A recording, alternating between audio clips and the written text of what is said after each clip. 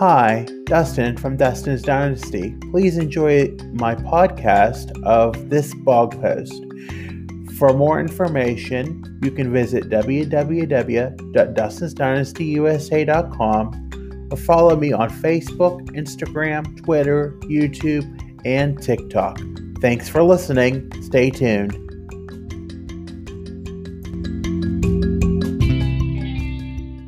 Sometimes, living in the present moment where my life is constantly evolving, it can be hard to realize how far I have come since getting my diagnosis 23 years ago. Sometimes it takes until you have a reminder of someone who has helped you get through the worst of times and only do what they knew what they could to try to help get through the day.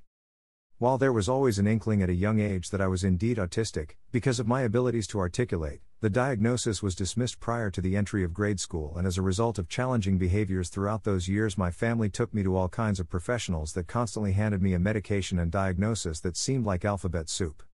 It would not be until 1998 until I received in-home services that someone working with me would realize that I needed university-level professional help.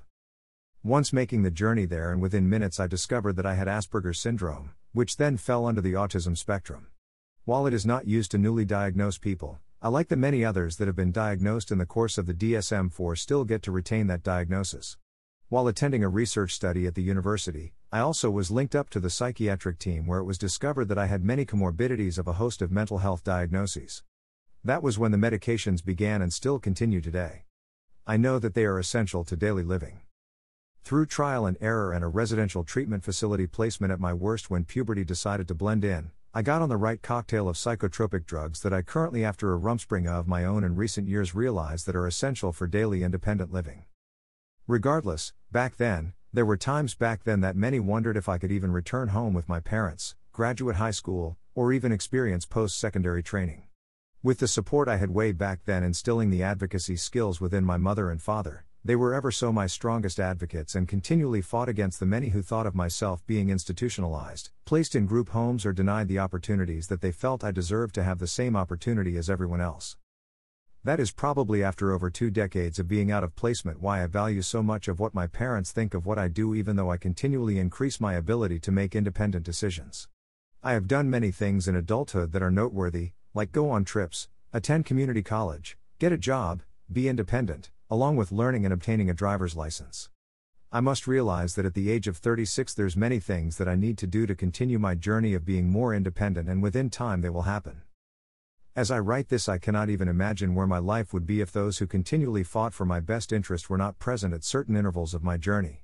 Being able to do the things that I am able to do today is something that I do not take lightly, because I too had to be invested in putting forth the effort of the opportunities that have been handed to me, because I realized that if I did not use them to the best of my ability or was at my best, they could be easily taken away from me and I would become very regretful of making the wrong choices.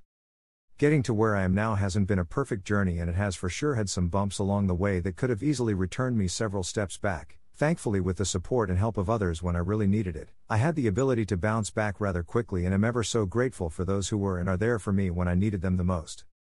I have to admit that there's days on occasion that I want to regress and not keep pressing on the journey that I am on. However, I know of so many that look up to me and see all the things that I have been through and know that all in all what I am facing now is minimal to the things that I have experienced over the past few decades.